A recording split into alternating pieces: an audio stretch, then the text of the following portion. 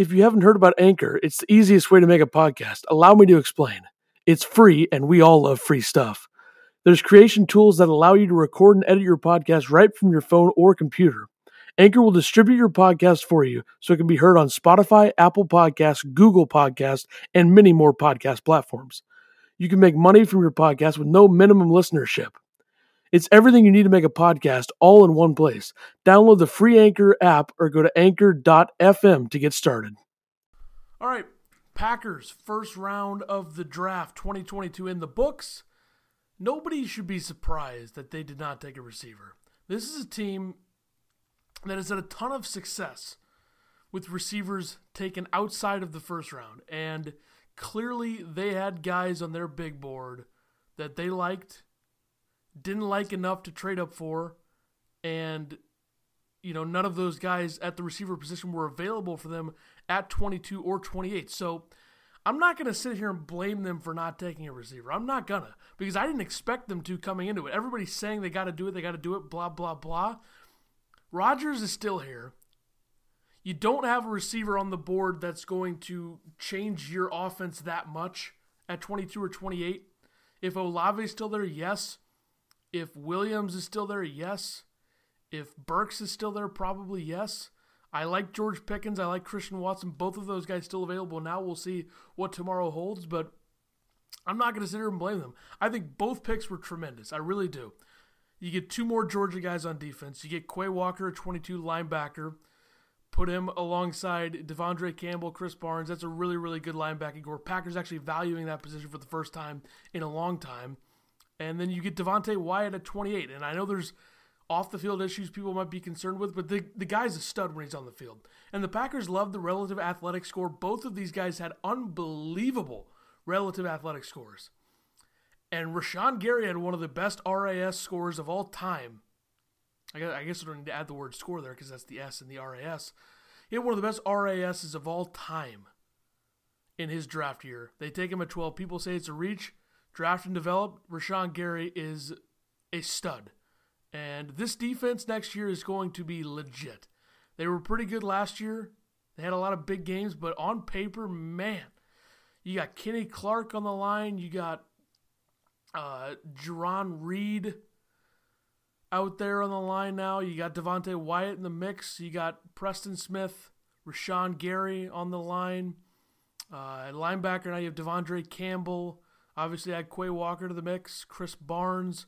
Secondary speaks for itself. Eric Stokes, year 2. Jair Alexander healthy. Rasul Douglas coming off of an unbelievable season. Amos at safety is a stud. Savage, there's still some questions there, I think, with him, but he's a good player. So I think this draft is great. They get guys that fit their mold. They get guys who are athletic freaks from a championship defense at Georgia. And one thing that people say about this Georgia defense is one of the biggest and fastest teams defensively in the history of college football. And there's no doubt. They had a ton of guys taken. You could argue the best performer on that defense last season was Nakobe Dean, and he didn't even get taken in the first round. That defense was legit. And the fact that the Packers were able to get two guys from that defense, two guys that help fill a need, which is stopping the run and being even more athletic, is just an amazing couple of picks. Now, I think this draft still depends on what they do moving forward. In days 2 and 3, they have 2 picks in the second round tomorrow. I think a receiver would be in line. I think the receivers left that you look at right now that you maybe trade up for in the second round. George Pickens out of Georgia. You want to triple up on Georgia players. Alec Pierce out of Cincinnati, a very nice slot hybrid-like receiver. Christian Watson, another freak athlete, North Dakota State. Would love that pick. And then John Mechie coming off an injury at Alabama. Those are the 4 receivers I look at. Sky Moore, really good. I don't see the Packers doing it with his RAS. So keep that in mind. The Packers could also take a safety. Savage, 5th-year option. I don't know if they're going to pick that up. We're going to see how he plays this year. But a Jaquan Brisker at Penn State or Jalen Petrie, 2 safeties there. They could make sense there if you're going to do that. If you're going to go offensive line, I think Bernard Raymond, if he falls to you, that'd be a good pick out of Central Michigan. But it should be interesting to see. I think they get a receiver. Excuse me, just about swallowed something. I don't even know what that was. I think they get a receiver in day 2. and keep calm. You just got to calm down. Aaron Rodgers said it himself on the Pat McAfee show tonight. Calm down. You got to trust the guys. They've hit on picks recently. Like, the first-round picks under Gutekunst have been good. Savage has been a good player. We don't know what he is at this point. He's had ups and downs, but everybody does. Rashawn Gary's a stud. Jair Alexander's a stud. Eric Stokes showed a ton of flashes last season. He looks like he's going to be a stud.